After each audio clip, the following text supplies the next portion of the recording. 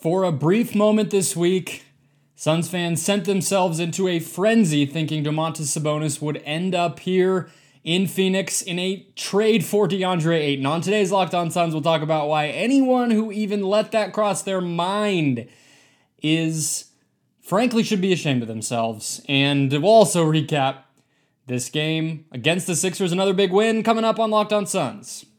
Network, your team every day.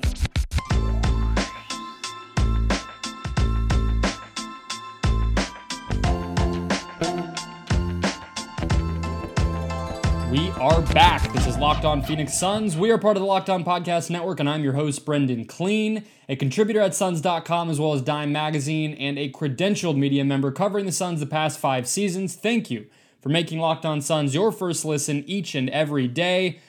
Closing in on 1,000 subscribers on YouTube, that is Kelly Oubre. He is a bobblehead. He could be yours if we get to 1,000 subscribers. Thank you for listening on any podcast platform as well. You can find us at Locked On PHX Suns on social media to keep up there as well.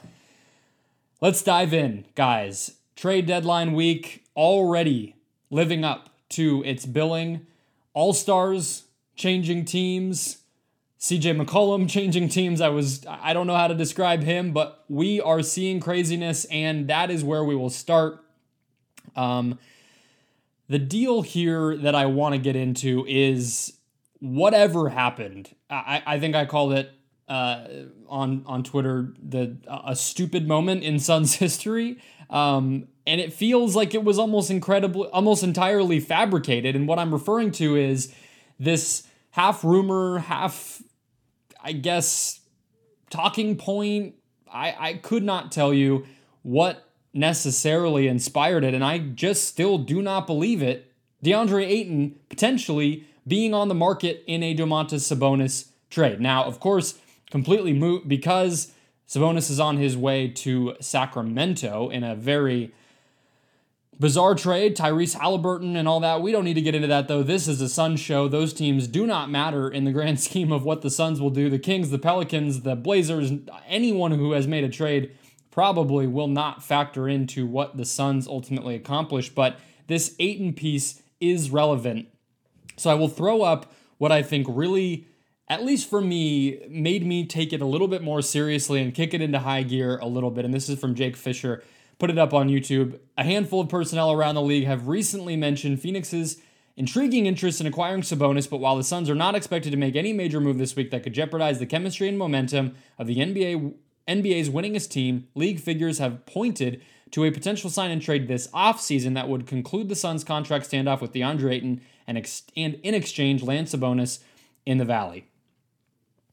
So what I think Fisher was really doing there was laying the breadcrumbs for potential offseason trade. Now, even that seems pretty unlikely now that we have seen he's going to the Kings, and unless the Kings flame out so spectacularly and decide to reset yet again and send Sabonis out, it seems like they are, at least in the short term, planning to build around Fox and Sabonis. But that did not stop a lot of people, both fans who I saw on social media, local analysts, voices, whatnot, talking about this potential.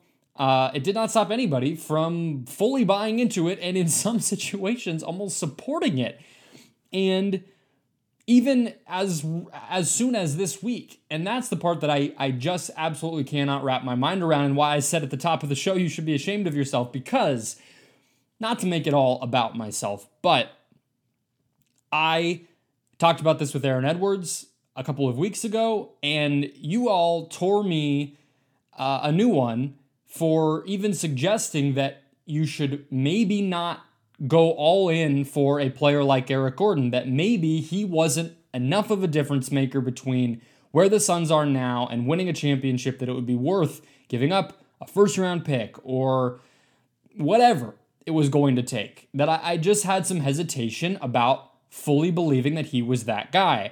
Now, that could still happen. Eric Gordon is another conversation for another day, but what I don't understand is the inconsistency with people shouting at me about that because you do whatever it takes to win a championship. That was the message that I repeatedly heard when I was skeptical about Gordon, and I remain somewhat hesitant about Gordon. I don't know if he checks all the boxes the Suns have, but I was actually sort of convinced. Yes, if you give up a future pick or Jalen Smith or even Landry Shamet, I don't know, it is worth it if it results in a championship. If it helps you in any way, shape, or form get 5, 10, even 1% closer to a championship, you do it. Well, what an Ayton trade now for someone like Sabonis would do would get you miles further away from a championship.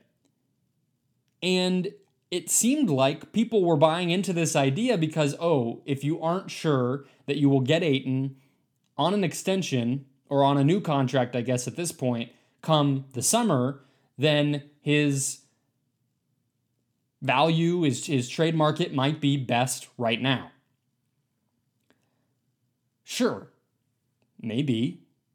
I mean, you're not going to hear an argument from me that it might make sense in a vacuum to go ahead and move a guy who you may not keep. I mean, I believe they probably have not much of a better choice than to keep him, so I don't know if I quite agree that he would be gone, but if you think that, maybe, yeah, from a value standpoint, you go ahead and you make that flip.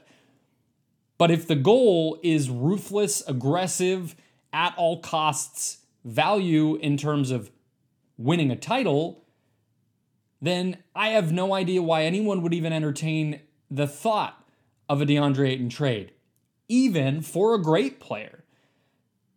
Pascal Siakam, I know we've all sort of batted around in our minds in the past. Probably on the whole a better player, at least a more versatile player on both ends of the floor than DeAndre Ayton. Maybe there's a deal to be had. Not right now. You would not hear me making an argument to trade DeAndre Ayton for anybody that's been talked about. James Harden, Bradley Beal, Ben Simmons, nothing. No, none of them. That's not what is going to get you a title. And we thought last year may have been the Suns' best chance to win a title. Well, guess what? They look better this season, and to jeopardize that in any way makes absolutely no sense. Value be damned. I do not understand any of that argument. And the last thing I'll say is the specifics of this particular trade. I do not get why anyone would buy that Sabonis would be a solid fit here as a center. I don't think anyone who says that is realizing or taking into consideration how much DeAndre Ayton means to this defense. And if you're switching him in for a player like Sabonis, who is probably on the whole a minus defensively, then I don't know what type of team you think this is going to be, but I promise you it will be a completely different type of team and a far worse team unless other changes were to really happen around that. And then that Sabonis is not an option anymore, but I just think that type of player, like, come on, guys, we have to be realistic about what Ayton is, and if you were ever to replace him, because that could be a conversation this summer, maybe they do not keep him. Well, you need to replace a lot of the skill and productivity that he provides, and Sabonis does not do that. The last thing is, just from a sort of, I guess, nerdy kind of roster building standpoint here, DeAndre Ayton, the value of trading him now is under the, I guess I wouldn't even say assumption, but more fear that he could, leave for nothing. That's the scariest phrase in free agency in sports, is leaving for nothing. We all hate that our teams sometimes end up doing that, and I don't think that's really what happens anymore. I mean, the NBA hardly has free agency at this point. It has trades.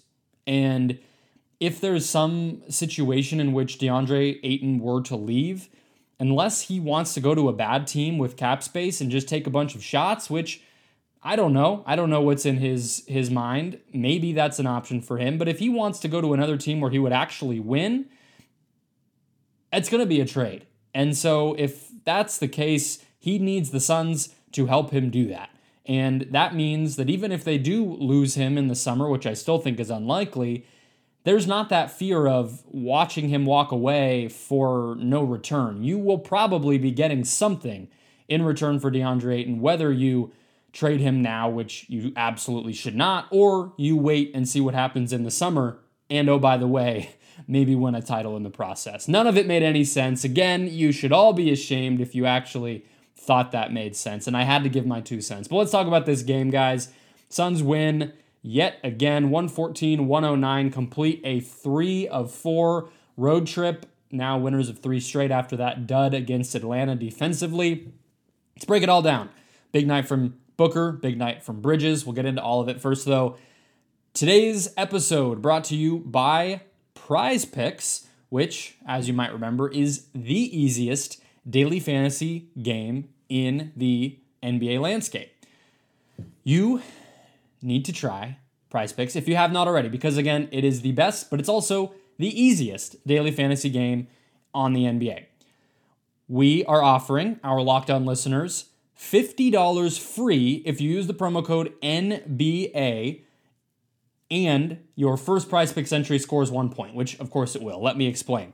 Prize Picks allows users to pick 2 to 5 players and an over or under on their projections, and you can win up to 10 times on any entry. It's just you versus the projections. So no opponent, no round robin, no tournament, no pool of opponents. You are competing directly against those over-unders in any sport, in any statistical category. So let's say you're looking toward the Super Bowl this weekend and you like the over on Joe Burrow rushing yards. That feels pretty good considering he's going to be running around in the pocket. But let's say you also like the over on Devin Booker points this Thursday against the Milwaukee Bucks. Well, you can pick both of those. You can hit the over on both. And if you win, you start to pile up the cash. That is how it works. That is as simple as it is. So of course you're going to score a single point when you use that promo code NBA. And of course you are going to get that $50 free courtesy of Prize Picks. Again, that's promo code Locked On. That's promo code NBA for our Locked On listeners when you sign up at prizepicks.com or on the Prize Picks app to get $50 free. 114-109 is the final score here after a pretty impressive road trip, capping off a pretty impressive road trip tonight. Very much the victim, I think the Suns were of the road whistle. We saw some strange technicals. We saw in this game a couple of moments, including a foul against Joel Embiid on a jumper, and I believe what was the other one? 2 where the whistle just came like almost 30 seconds after the play had unraveled. And instead of all that, in spite of all that, the Suns were able to go ahead and win this game. So what I think we have to start with, what I think the big takeaway here, we won't have those usual recap segments to close the show, but we actually will do a Bridges breakout watch in the next segment. So talk a little bit about Mikal and his game and what he showed on this road trip, which I don't want to overreact to, but 20 plus in several games in the past couple of weeks and looking incredible. But we have to start with how the Suns played defense on Joel Embiid. And, we've all watched the Sixers in the playoffs at different times throughout the past several years. They were a -4 tonight in his 33 minutes, but things got even worse when he was off the court. Andre Drummond was also a -3, and the Suns, most importantly, were really able to take advantage in the minutes when Embiid was not out there. They were able to keep quiet the majority of the non-Embiid players. Tobias Harris went for 30, but Maxey, Curry, Danny Green, Furkan Korkmaz, nothing else was really working outside of Embiid. And Harris was able to get going quite a bit in, transition in some of these moments that we've seen him excel. But what I think I came away from what I came away from this game thinking is the Suns learned a lot from guarding Nikola Jokic in the second round last year. It felt very similar in terms of game plan and mindset defending Embiid. What I mean by that is you see Embiid only had 3 assists. He only got to the free throw line 6 times.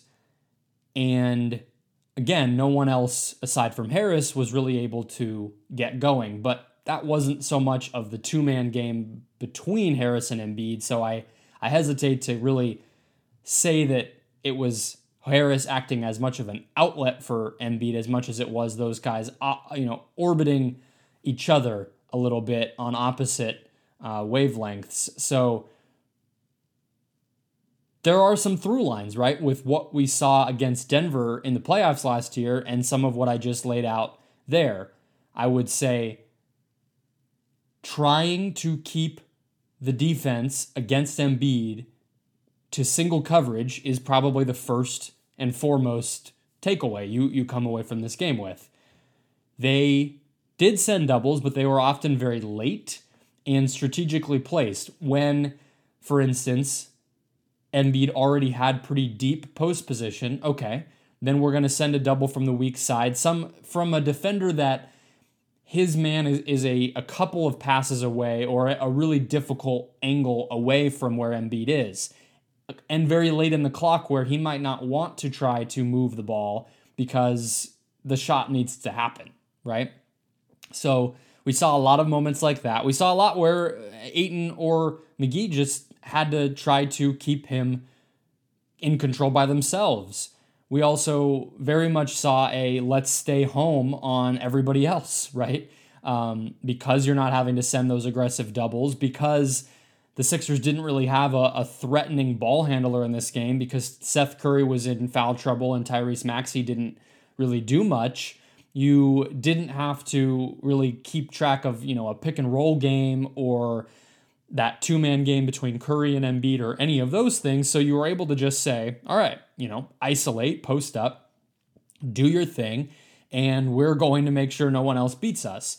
Really, the only times that I felt like the Suns were threatened by Embiid is when he started to go into complete unicorn freak mode, basically. He was, over 50% from the field, but only 2 of 8 from deep, and again, only 6 free throw attempts. That's as crazy as it sounds. Like, you don't want to give up 34 points to anybody, but I don't know. I come away from that feeling like, yeah, he's a potential MVP. If you're keeping him to 34 points on mediocre efficiency, good but not great efficiency, and very few assists, very few free throws, I think you feel like you did your job. The only times that I think he really felt like a massive game plan challenge, a mismatch in a really big way, was when he was facing up or operating on the perimeter, because there's just, it's basically him and Kat and Jokic. Those are probably the only 3 players. Maybe you put Giannis in there as well, who can do that. So when he's able to, dribble drive and kick out to a shooter or draw a foul and make a layup, like some of the stuff he's doing is out of this world. And I think it's tiring. There were definitely moments in this game where he looked exhausted. He only played 33 minutes, and it wasn't because of foul trouble or anything. So it wears on him to be running that much and to be isolating and posting up that much, not getting those easy looks or being able to dish it to his teammates for points that way. And I also just think that the degree of difficulty is really high, so it's not the most efficient thing for him to necessarily be doing. Outside of those moments where he was able to dip into his bag a little bit like that, the Suns had a game plan and they executed it. And I could not help but think that it was in large part based on what they learned guarding Jokic, because the plan was the same. Single coverage, don't foul, and don't let anybody else beat you. If he scores 40 and the team as a whole only scores 100, well, you did your job and you're probably going to win the game. So the Suns seem to have a very executable, replicable game plan against those post scorers. Talked a little bit about JaVale McGee's limitations. Embiid was definitely able to do some damage when he was isolated against McGee, more so than Ayton. I've been talking about that this week with Vucevic last night, but on the whole, the Suns did their job, and obviously the W proves that. Let's talk about Mikal Bridges, though. Bridges breakout watch here. I want to broaden out a little bit. 23 points, 20 plus again for him. Incredible stuff, but he's doing it in a way that I think we've all kind of been waiting for, so I don't want to get ahead of myself, but it is time to revisit his growth. We'll do that right after a quick word from Built Bar. This year, we're probably already to the point where New Year's resolutions are being rethought. Well, I'm not struggling at all because I make it, really every year I use the new year to remind myself, hey, don't put bad stuff in your body, eat right, do the right things, you know what you need to do, get it done, and Built Bar helps me do that. It almost feels like it's not really a resolution at all because I actually like them. Not only do I love the classic Built Bar with my go-to favorites like peanut butter brownie or coconut, but also Built Bar Puffs. Puffs are the first ever protein-infused marshmallow. They're fluffy, they're marshmallowy, and they're not just a protein bar. They are really more like a dessert. They're covered in 100% chocolate. They're soft, they're pillowy inside, and they have delicious new flavors exclusive to the Puff line, which are cinnamon churro, coconut marshmallow, banana cream pie, all of them delicious. Lemon cheesecake actually was one of my favorites. Delicious stuff. You hardly even notice the protein is there. It really just tastes like a candy bar. Low calorie, high protein, low carb, packed all of it with that good protein that you know you need. So check out those exclusive Puff flavors. Try the Puffs if you haven't. Go back to your normal favorite like coconut or mint brownie. Check it all out, guys. They're constantly updating. New this month, white chocolate cookies and cream. You get the drill. Go to Built.com, use promo code LOCK15 for 15% off your next order. That's promo code LOCK15 for 15% off at Built.com. Mikal Bridges, 20-plus points in what feels like just about every game on this road trip and even prior to.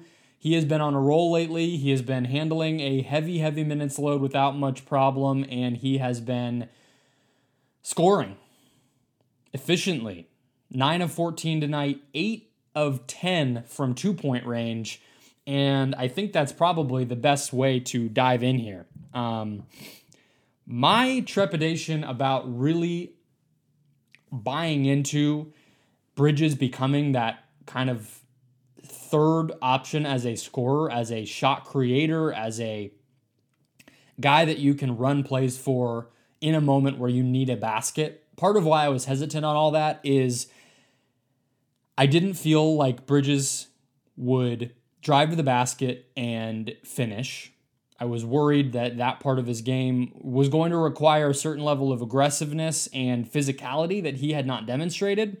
And then as a secondary thing to that, wasn't going to be a guy who could get to the line very easily. And he's answering a lot of those questions. He is proving that he actually is capable of some of those things. And it just took him, 40, 50 games before he was necessarily up for it. But it feels like we are there with Bridges. And I guess, of course, the big question from this point on will be, can it be consistent? Because there were moments early in the year where you saw flashes, but I think he's now put together, basically 2 weeks of legitimate scoring, and in the ways that I just said. The ways that we hadn't seen before. He has basically, I don't want to say mastered, but he is incredibly comfortable getting to his turnaround, his fall away jumper, right? He knows nobody can block it.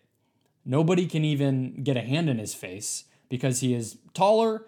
We've talked about how the Suns are using the mismatches that he's facing to get him in advantageous positions. Talked about that on the show previously. But in addition to that, even if a guy is technically, quote unquote, a small forward, let's say in this case, Matisse Thybulle is guarding him. Well, Thybulle's probably, around the same height, maybe a little bit shorter, but nowhere near as long. So there's not going to be much contest to what Bridges throws up there. He knows that, and he's comfortable getting to that shot from a variety of different places. Now, would I like if it didn't always have to be a fall away or a turnaround or whatever? He's making it a little hard on himself, but he makes them. So can't complain with the end result. Beyond that, though, he is getting a little bit more comfortable with that floater, and not just in those, fun moments where he's putting on the floaties like Jay Crowder does, but in actual, I'm going to drive, make a read on if I can get all the way to the basket, and then pull the trigger on a floater right away. That part of his game is coming along pretty nicely, too. And then last piece is he is not afraid. I think his growth as, with some of those in-between scoring locations, mid-range, floater range, etc., when he is able to kind of get in rhythm with that stuff, I think it just gives him the confidence to say, hey, they can't do anything about me from 10 feet or from 6 feet. They're not going to do anything about it from 3 feet. So why don't I go ahead and test this and see if I can actually, get to the basket, put a layup up, try to draw some contact, try to finish. And there's been a little bit of a mean streak in him as well. That physicality, I think, comes more naturally to him than maybe many of us realized, and he's embracing it. 4 free throw attempts tonight. Like, if he's able to make his twos with how easy that is for him, because a lot of them are still going to come in transition and off cuts and these things. If he can add a little bit of that jumper in there, he's going to make most of those, and he's going to be good for his usual, 4 to 7 3-point attempts and 40+% on those. He doesn't have to do a lot from the free throw line. He doesn't have to have, 10 drives per game or anything crazy like that. It just has to be keeping the defense honest, making them respect him from all 3 levels, and making it harder to know what he's going to do. If you know it's always going to be a 3, or it's always going to be either a 3 or, a continuation of the ball movement and he's going to give it up, well, you don't have to necessarily give him the same level of respect. You don't have to put an actual defender on him. You don't have to account for him, running plays. But this version of Bridges that we've seen is impossible to predict. He is going to have all the off-ball stuff, all of the intuitive 0.5 stuff, but he's also going to be a guy that you have to keep track of, that you have to actually, close out on and be balanced with how you're going to keep a guy on him and, be ready for him to do a little bit inside the arc as well. And if that's something that can truly continue, and it doesn't have to be 20 plus, but if he can be that throughout the rest of the season and be on game plans in the playoffs in that way, I mean, this offense, man, it gets incredibly difficult to guard. We're not even talking about Cam Johnson or Cam Payne or DeAndre Ayton. It's just that alone makes it a bunch more incredibly more difficult to contain this offense. So I'm thrilled to watch it. It's fun. He's a guy that maybe more than anyone else on this team I root for.